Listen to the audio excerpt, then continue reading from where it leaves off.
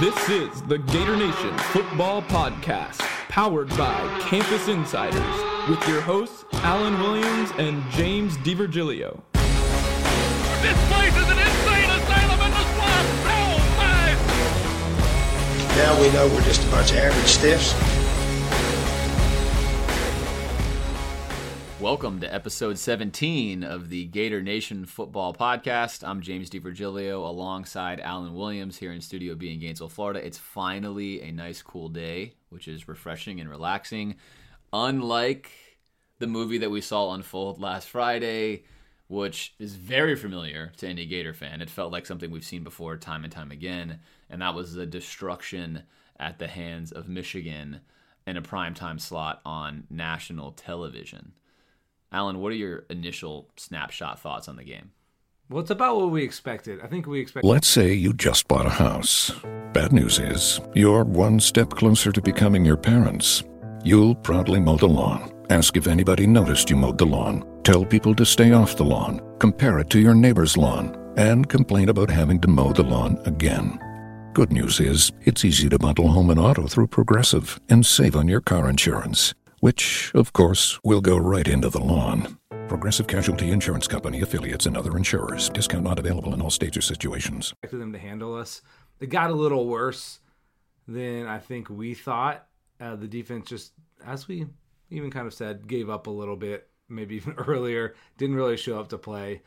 But yeah, Michigan kept pouring it on. And normally I think you would see the team like start to slow down, and they kept throwing all the way in. So that's why you saw a little more scoring there at the end than a typical kind of blowout of that fashion. But yeah, felt very familiar to both the FSU and Alabama games.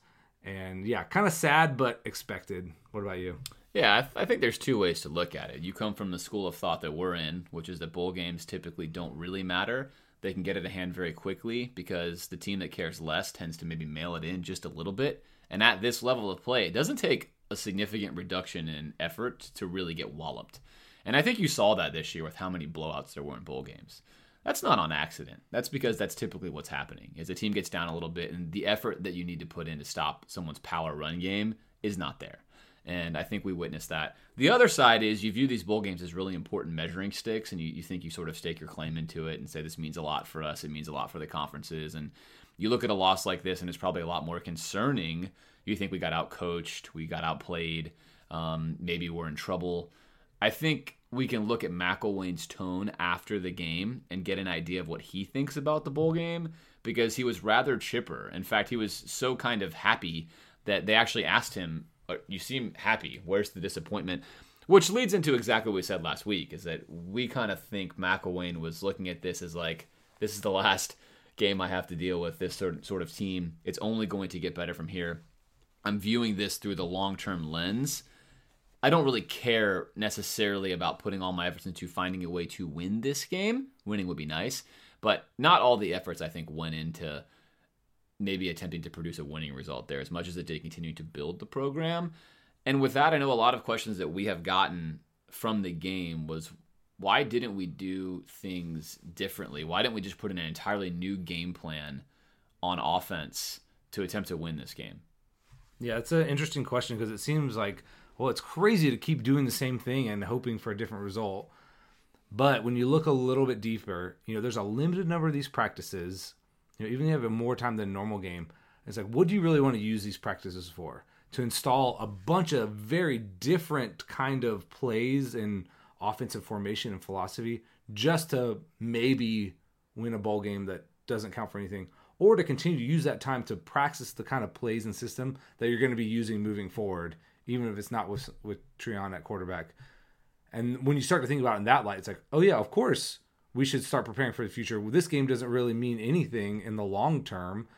Still had a great season. I mean, no fan base likes to get blown out in a bowl game, so there's that. But otherwise, if you're looking at the bigger picture, yeah, instead of working really hard on these different packages of plays that we'll never use again, let's continue to build and let all the other players, all the offensive linemen, receivers, they still need the practices in this system that we're going to be running moving forward.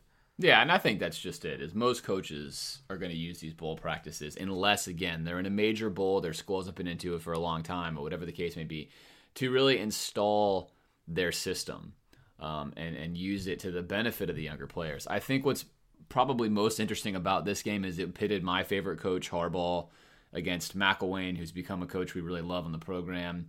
And obviously Harbaugh really sort of decimated us, and you think to yourself, well, wait a minute, wasn't Harbaugh dealt the same hand? His team was actually worse. Except Harbaugh obviously had almost all of his starting team intact. And he had a quarterback. And most importantly, he had a quarterback to run the system all year long. So I think if you watched the bowl games and you watched them fairly, you saw something that was very evident in all of these games. There were a lot of weird quarterback injuries this year, where a lot of weird guys had to play quarterback for teams, backups that hadn't gotten any snaps, wide receivers that hadn't gotten any snaps.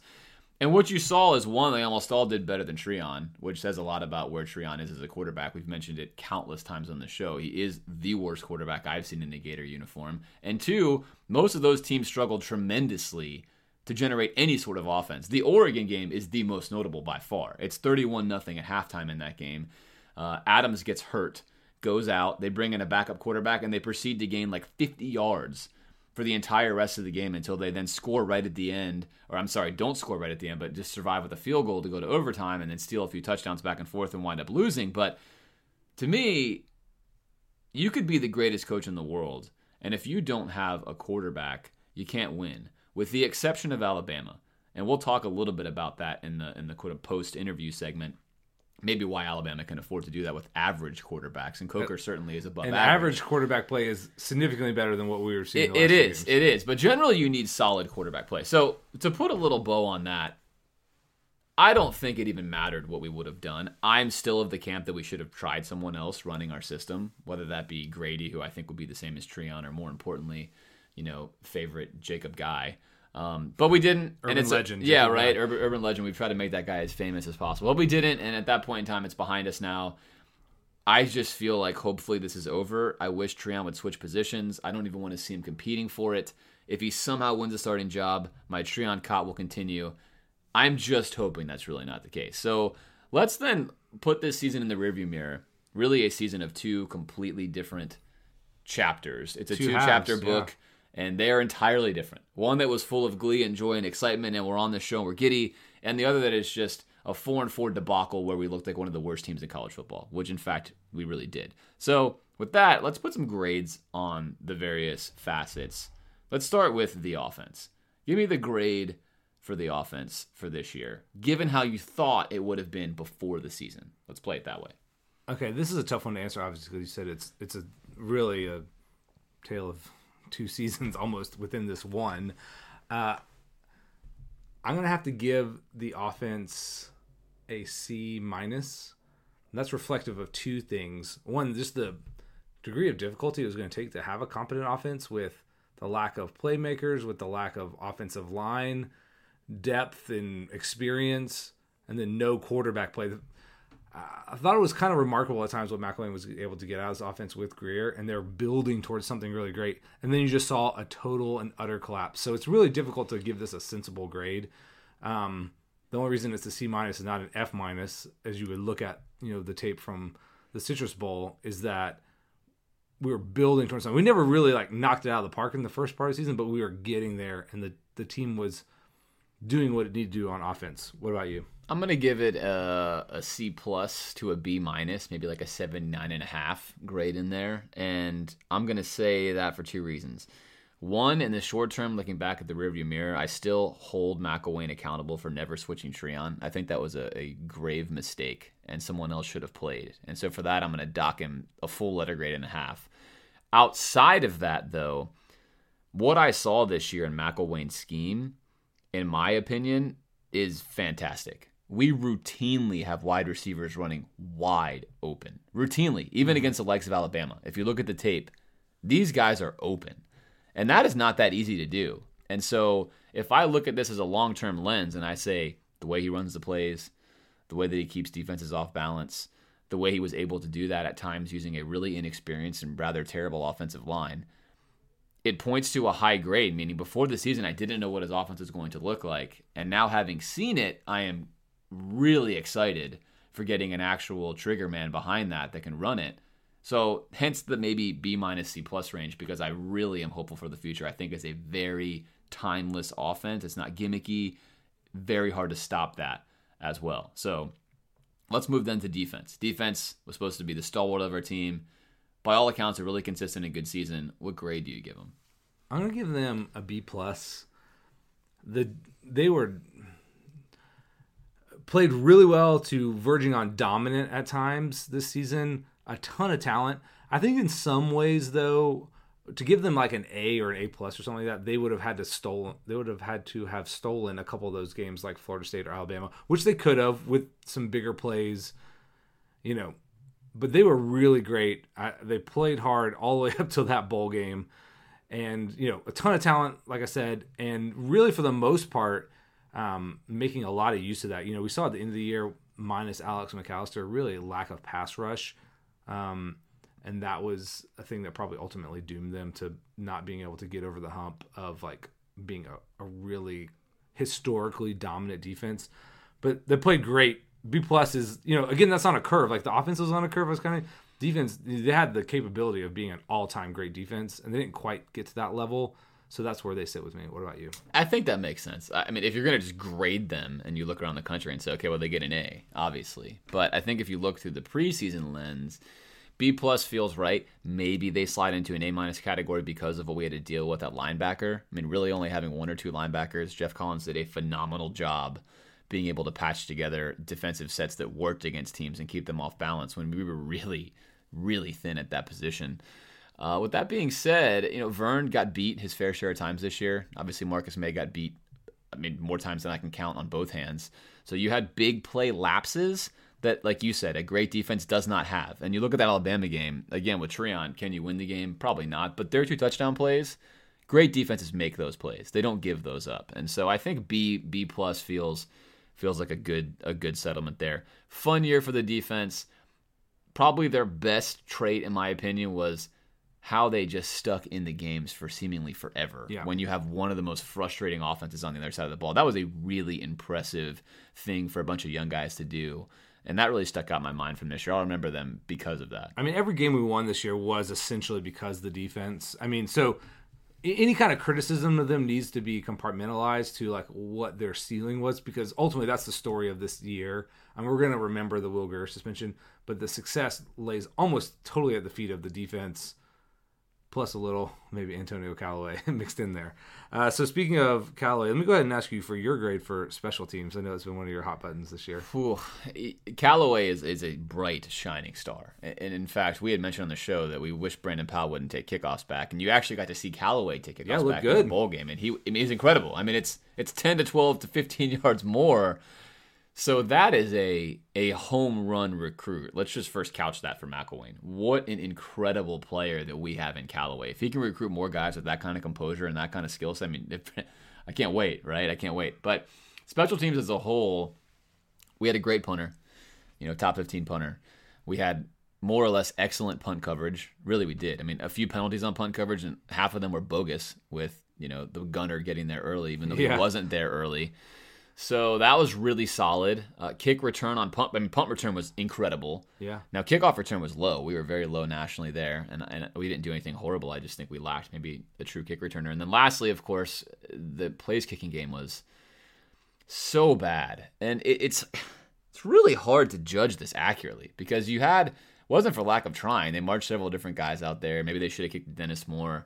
It was just terrible. So I think it got better as the year went on, aside from the place kicking. I railed on the special teams early on in the season. I did think it got better. I think our coverage got a million times better after the Tennessee game.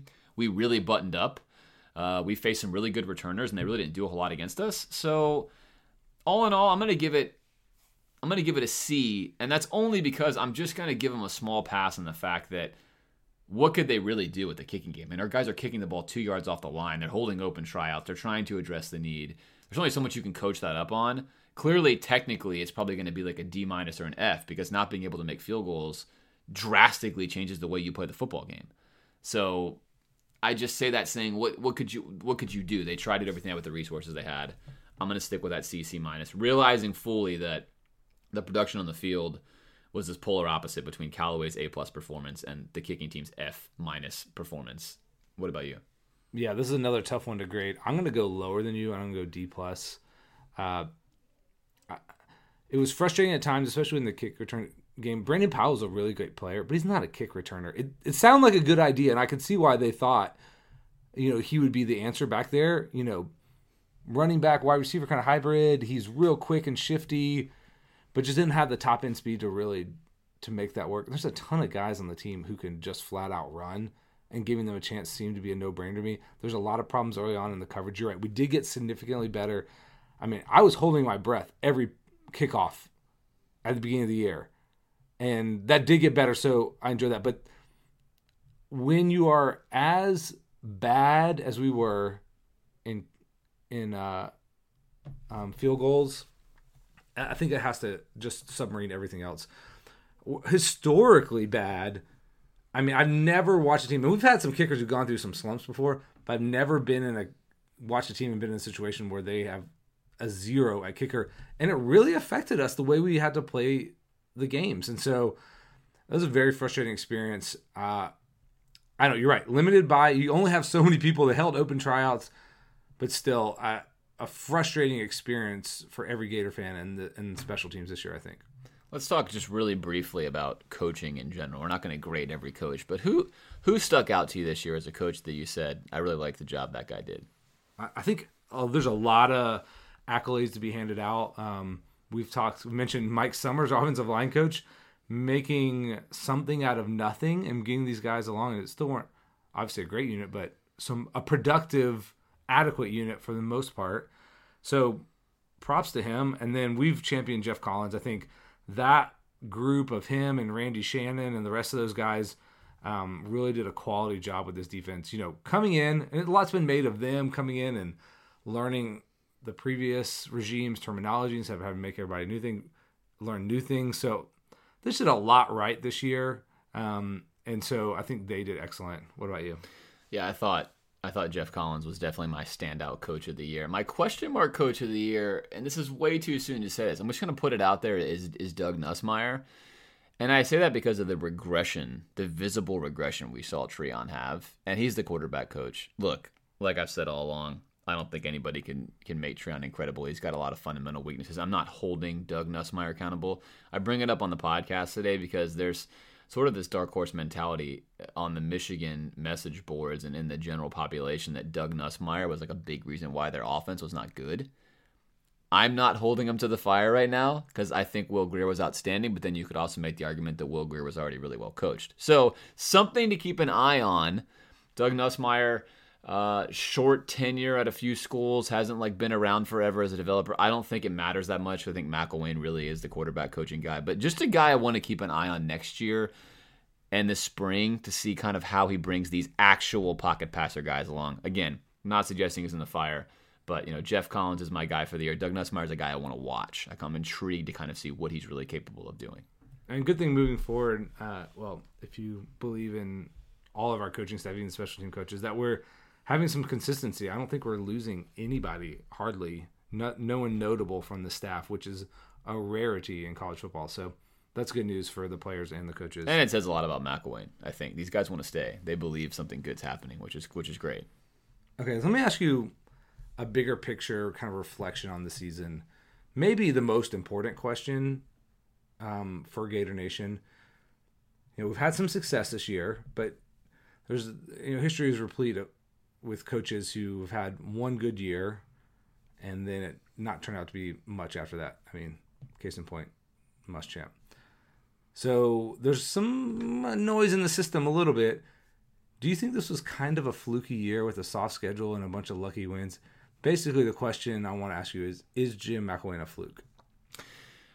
And that is a great question to ask, and it is on a lot of people's minds right now. And in my opinion, no. And in fact, the only real negative that I can cite for McElwain is that he stuck with Treon when he should have switched to anyone else. Outside of that, I have loved his approach to the game, the way that he handles the athletes, the things that he says. I mean, I really, really like it.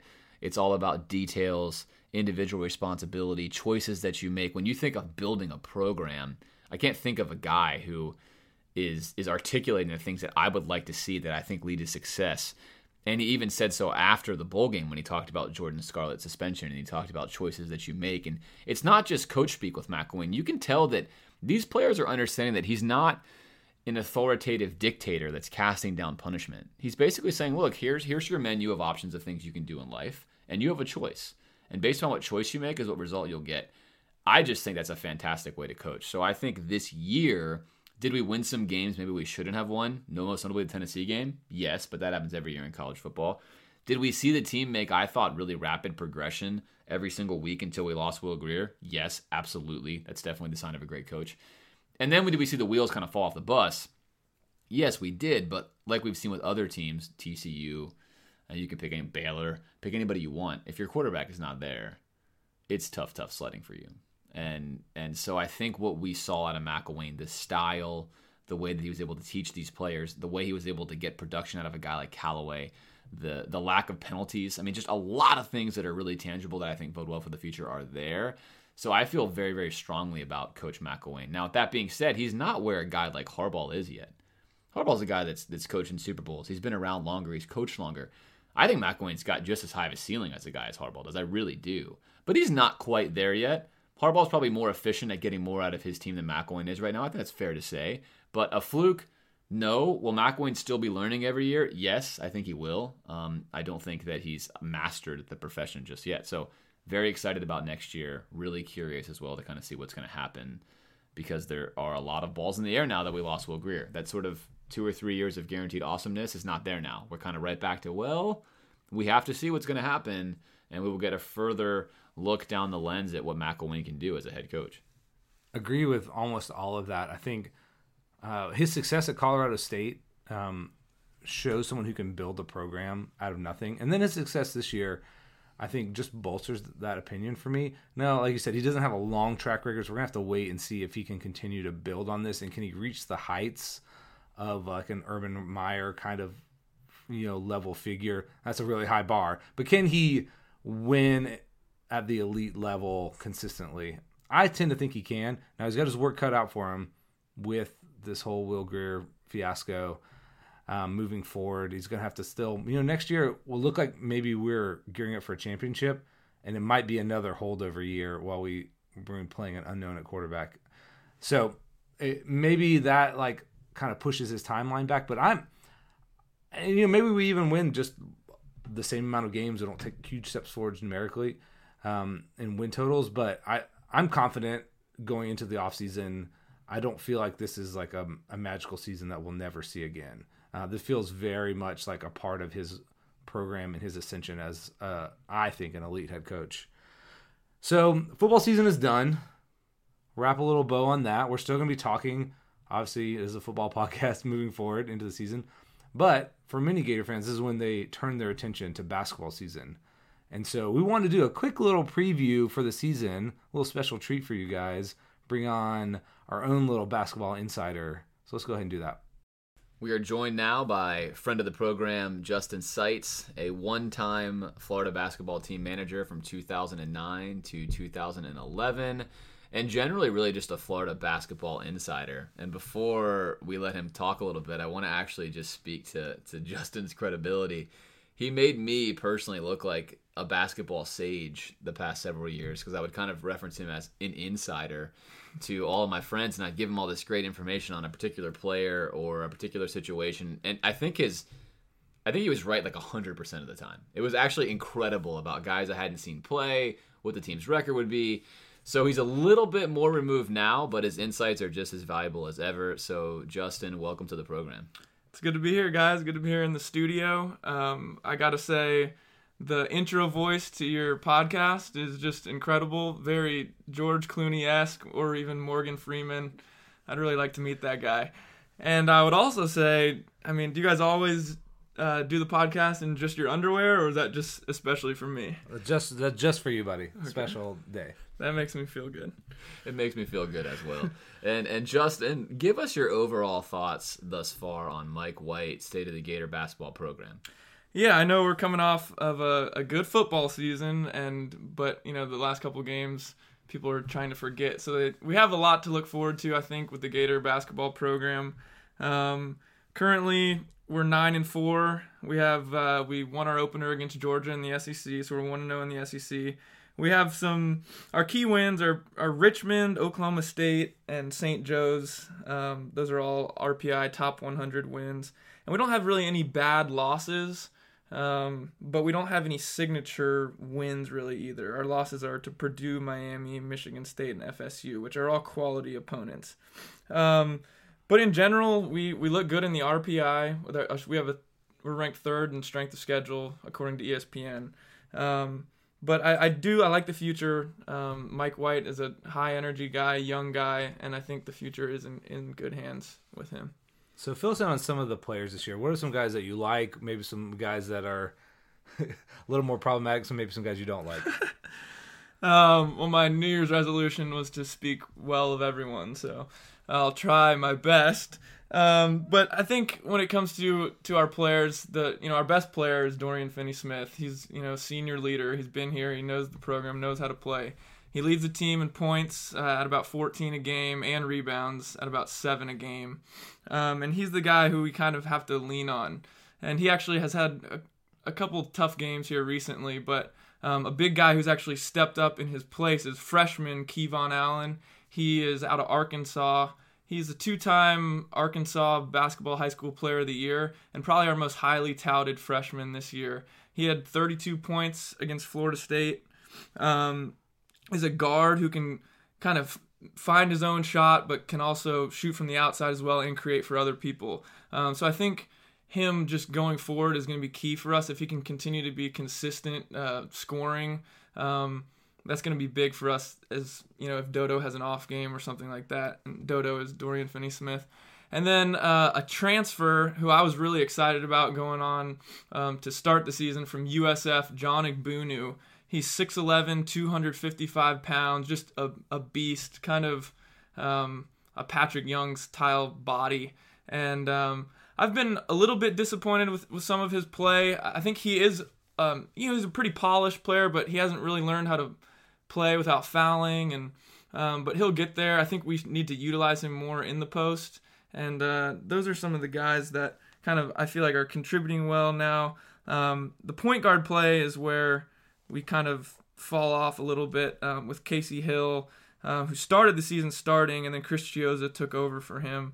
And Chiozza actually, once he's been in, has been really good. He started the last 5 games. He has 21 assists to only 2 turnovers in that span. So we're getting some pretty good play out of him. But it's just kind of difficult with Casey Hill has to spell him sometimes, and he's kind of had a rough kind of go of it so far. And he shoots 50% from the free throw line, shoots 20-something% from the 3-point line. It's just, and turns the ball over, has a 3-to-2 assist to turnover ratio, which is not good. So can we rely on him in late game situations? And that will remain to be seen.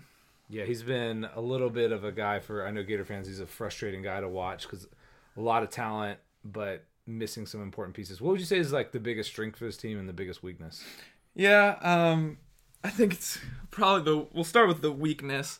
It's been, I think, a weakness that we've kind of endured, it seems like always, with Gator basketball, just free throw shooting. We are currently last in the SEC in free throw shooting at 62%, and which also ranks 332nd out of 351 in college basketball, which is just astounding. I think there's tons of high school teams who probably shoot better than 62% from the free throw line. And then just kind of shooting in general, we shoot 28% from 3, which is 339th out of 351 in college basketball. So just guys who can consistently shoot the ball and score, we kind of look for scoring a lot.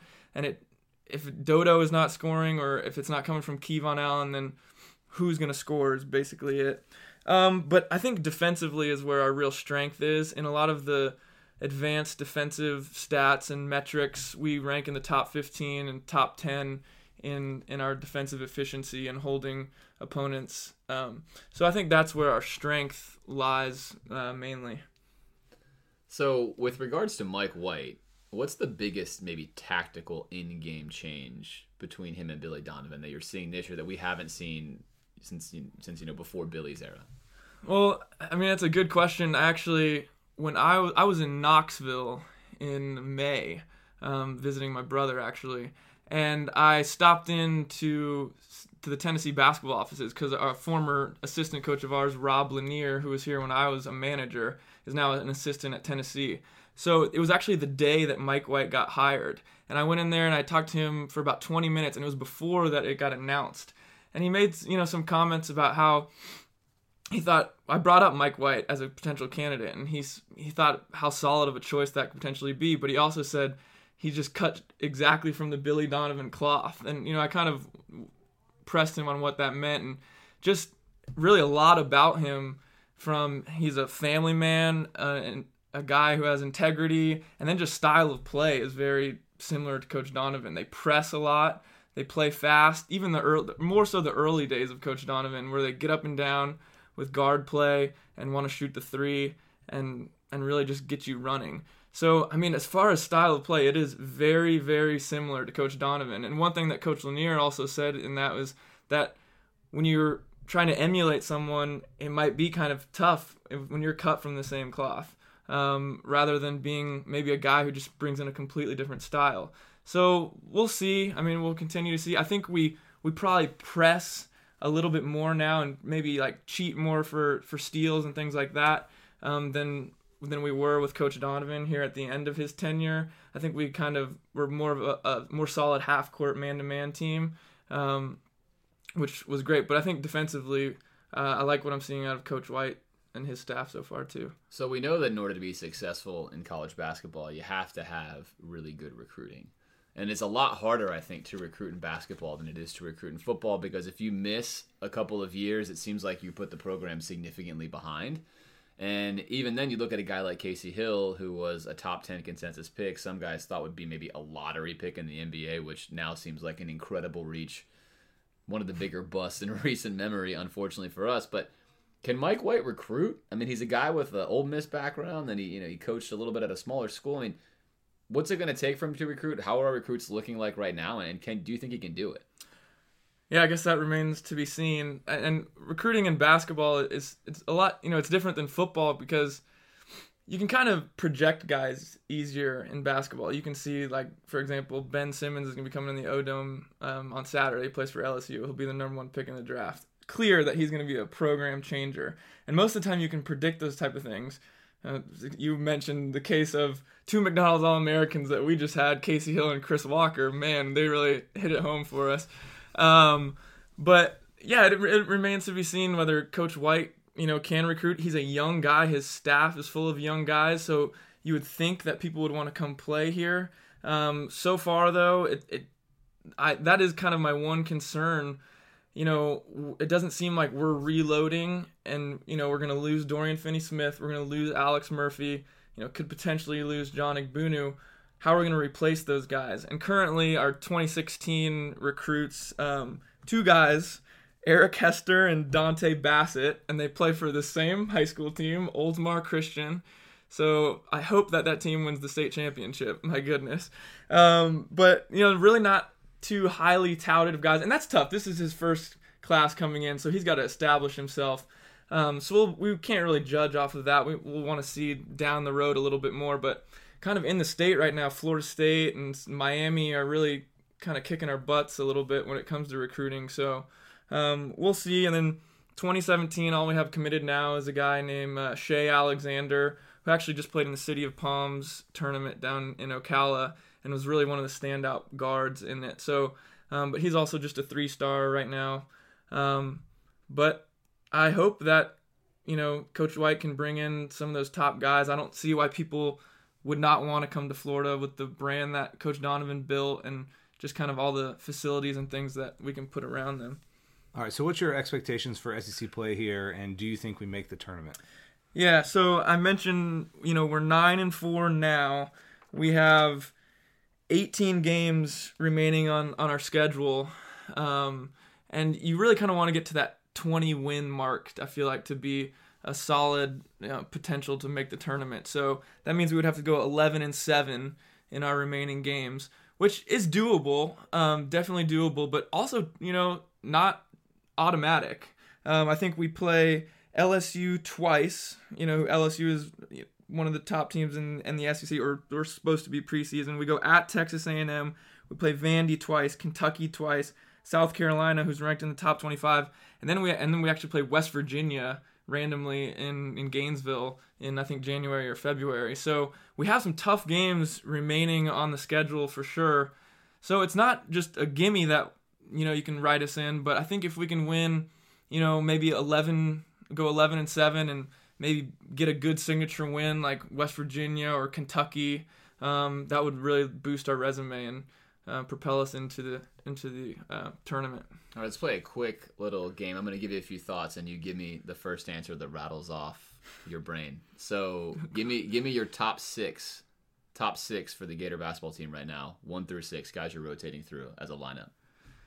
Top 6. I like Chiozza, Kayvon Allen, Dorian Finney-Smith, John Igbunu, Devin Robinson.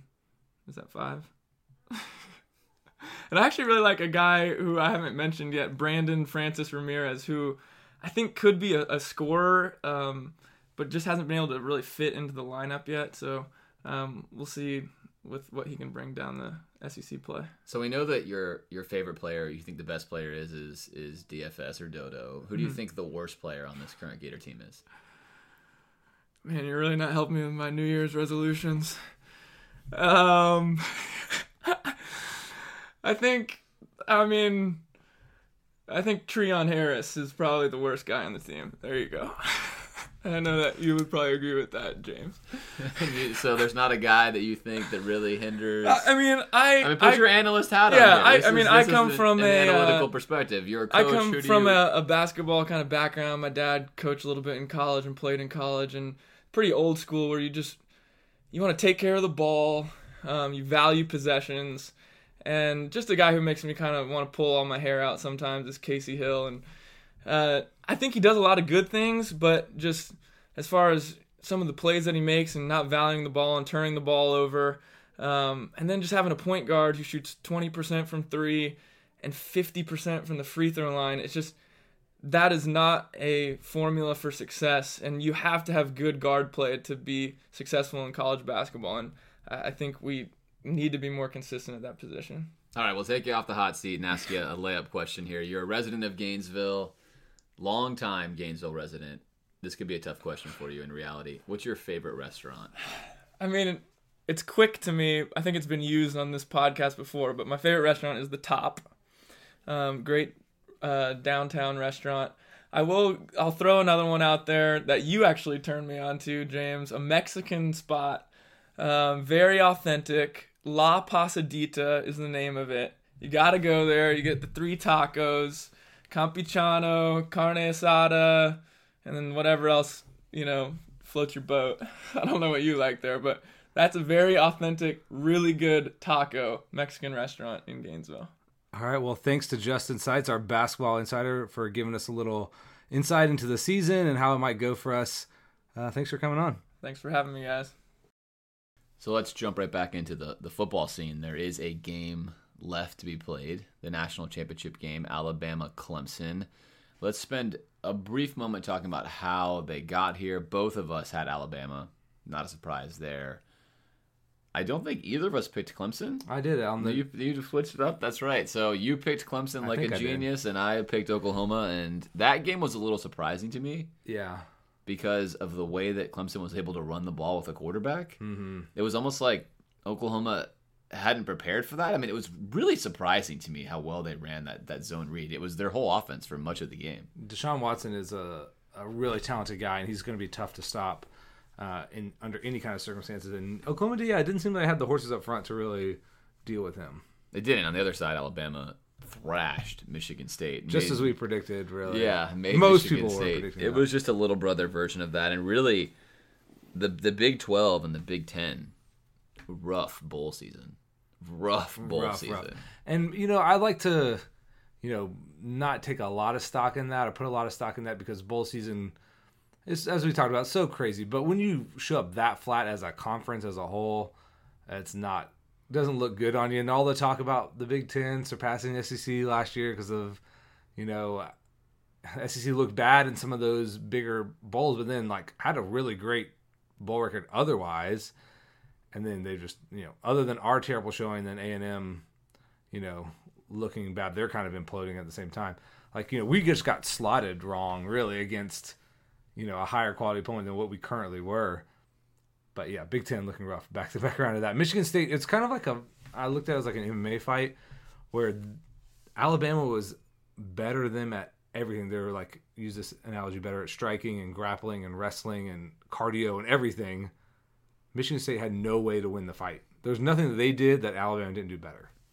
Yeah, and that was, like we said, not a surprise really at all. Maybe it was to some other people nationally because Michigan State had played close games, but Alabama, that much time to prepare, that's a different animal. And the Clemson game sets up interesting for me. Mm-hmm. I continue to have a bias, which I will just admit that I am biased against the zone read style of offense, mainly because it really hasn't won a title unless you have a ridiculous athlete a la Cam Newton running it for you. Even Tim, like what Urban spread is a little different. It bases a lot of itself off the zone read, but Clemson is so much Deshaun Watson running. I mean, so much of him having to run, not necessarily for massive yardage, but for important yardage. They're a team that gets inside the red zone, and you're going to expect 4 of their 6 plays to be Deshaun Watson runs of some sort. Now, interestingly enough, Nick Saban has been utterly dominant against pocket passers and traditional teams, and he's really, really struggled against running quarterbacks. A lot of that, I think, has to do with Johnny Manziel and some funky jump balls and weird things happening, but the game sets up interesting for me because Alabama's front 7 is ridiculous. I mean, that is an incredibly quick, agile, athletic, and smart front. I'm not sure what Clemson's game plan will be to gain yards against them. I don't think they'll be able to do what they did against Oklahoma and just line up and run zone read. If they can't do that, I'm not sure what to make of this game. Clemson's defense is a better than average defense, but it's not necessarily like a national championship caliber defense. They can't carry you. So I'm not sure what scoring range Clemson wins this game in. Do they win a game it's like 20-17? Is that what they need? I mean, I'm having a hard time finding a story where Clemson wins if it doesn't involve Deshaun Watson running for at least 80, 90, 100 yards against Alabama's front in key moments. I could see him doing that, though. I mean, they're multiple enough in what they do. And you're right, they do depend on him a lot, but they have some weapons. They have a decent running back. They have some good receivers.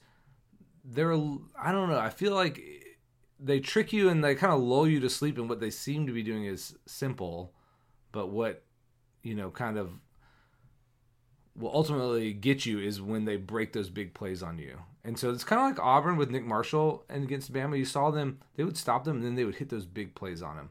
So I think Clemson's going to have to hit like a lot of big plays and catch Alabama's, sometimes vulnerable secondary sleeping a little bit.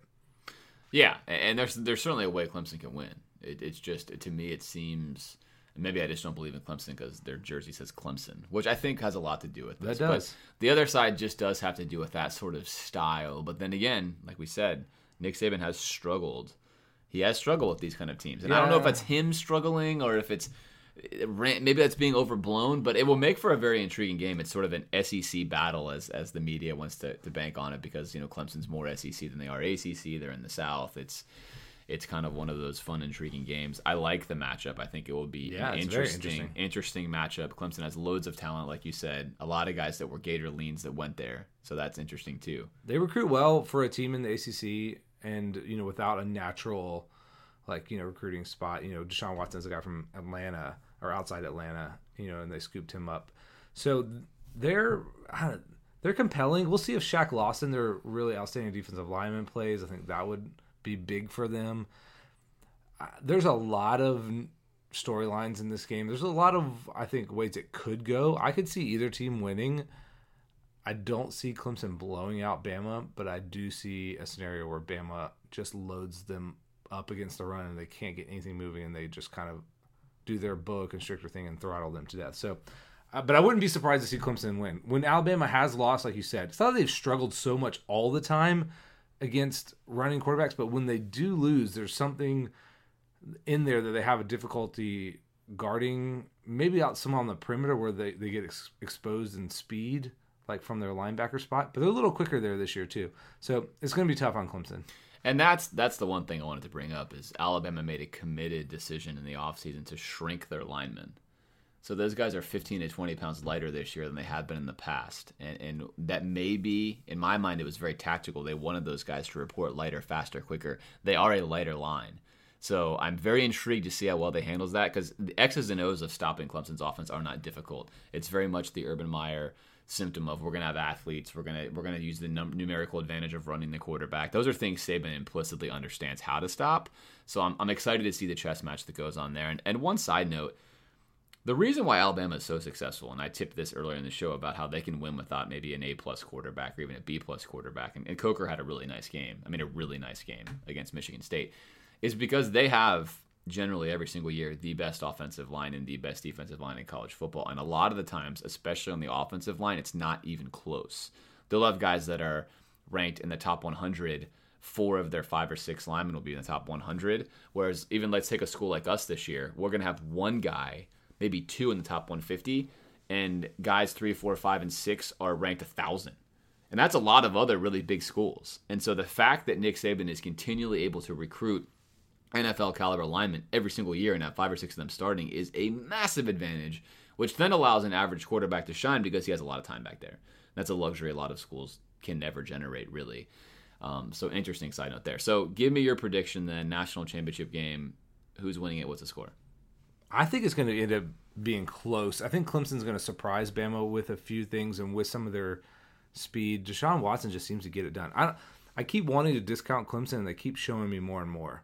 So I'm going to say, this is a tough one. I'm going to say 27-24 Alabama. I like that 27 number. I'm going 27-17 Alabama.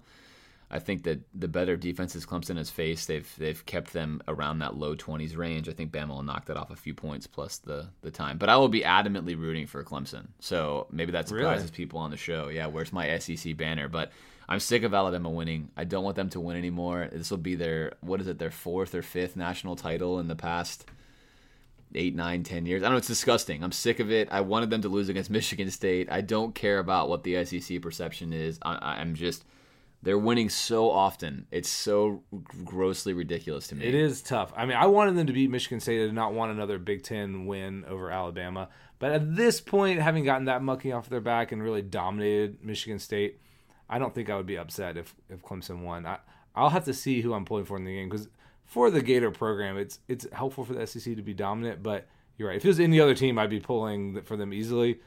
But gosh, Alabama, I am tired of their dominance. I'm ready for them to fall. It's going to be, I think, a really fun game. I don't expect Alabama to just completely shut them down, although that is a possibility where they just win like 35-10, and really shut them down. I expect it to be closer than that. Yeah, and if I can give a key to the game as a fun sort of season ender, the key to the game for me is, in fact, watching the run game early on from Clemson. Either the traditional run game or the quarterback run game, either one of those, if they are successful in generating 2nd and 4, 3rd and 3, Clemson has a shot. If they are in a situation where it's 1st and 10 to 2nd and 10, they are in a lot of trouble. And I think you're going to notice that very early on in that game. And if that's a trend where you see that they're unable to run, I think they're going to be in a lot of trouble, because they're not a team, as athletic as they are, they're not a team that's built to convert 3rd and 7s, 3rds and 8s consistently. Like, they really need to be in that Urban Meyer 3rd and short, and then they can really hurt you, because then they can shoot the big pass play when you think they're going to run. So they have to have that, look for that early on in that game. Okay, well, let's move on and look at kind of the future a little bit. What's coming up for this Gator program? We're done with the actual season. What are the important things to know moving forward through the spring semester?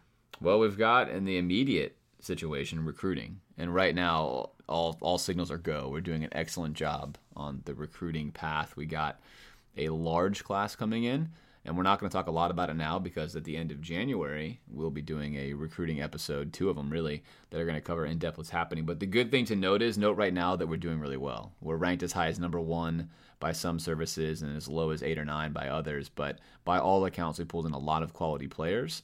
And that's what you really want to see out of an early and a young coach, is the ability to go out there and recruit. And we're in on a lot of potential 5-star recruits, which will be exciting to see if we can land some of them. And, recruiting is something that some people are extremely passionate about. Other people, don't pay much attention to. To me, I know it's important, but I don't. it annoys me at points. But why is it important? Why is it recruiting a big deal to a college program? Yeah, to me, it's like anything you like in life. If you want to build a house, the house is more expensive based upon the quality of the materials. Doesn't mean that a great architect can't go and build that house with inferior materials and make it better, but it's unlikely. It's unlikely. And recruiting is that way. I mean, Alabama's had 4 years in a row the number one consensus ranked class by all the services, and no surprise, look at how well they've done. So it does mean a lot. I think the reason why people get sour on recruiting is most schools aren't like Alabama, where they're pulling in 12 really high caliber guys. They're going to pull in 2 or 3, which you would consider to be studs. And if those guys don't turn out well or they transfer, it's like, recruiting does not matter.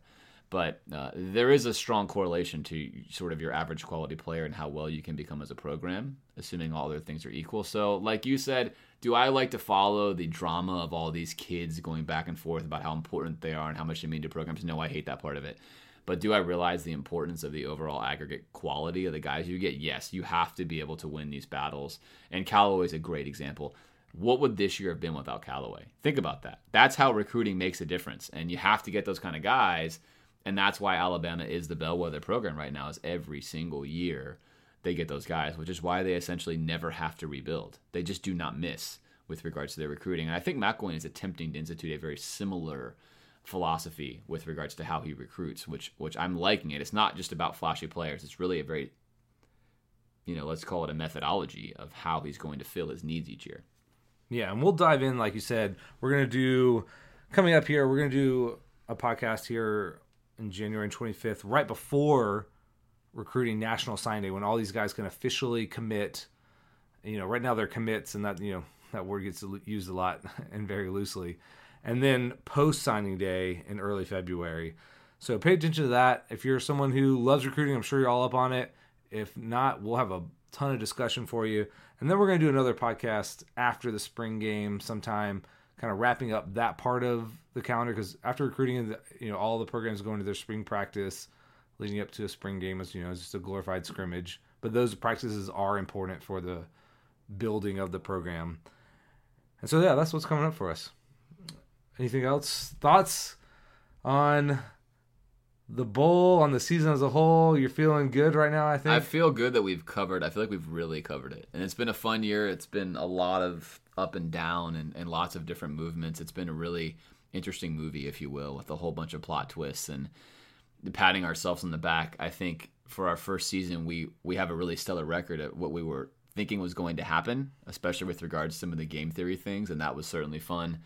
And reflecting back on it, as my closing comment for the 2015 college football year, I do really believe that with Will Grier, we could have won a national title. And I don't think that was far-fetched. And so the frustrating thing I think I'll always take with this season is, thanks to his poor choices and now his rather baffling decision to leave, which I think is indeed baffling,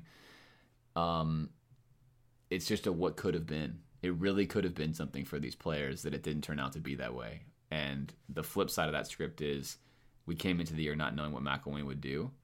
And I sit here in this chair now and I feel very confident that this program will be really good. And that hopefully, now that we're behind schedule quarterback-wise, either Del Rio or Felipe Franks is able to play at an average level next year, in which case we will then have yet another shot to win the SEC East to continue to build on this momentum. All right, so that puts a wrap here on episode 17. Look again for us here at the end of January, the 25th. And we'll get you all ready for the big recruiting news. So thanks again for listening. We appreciate it, and we'll see you soon.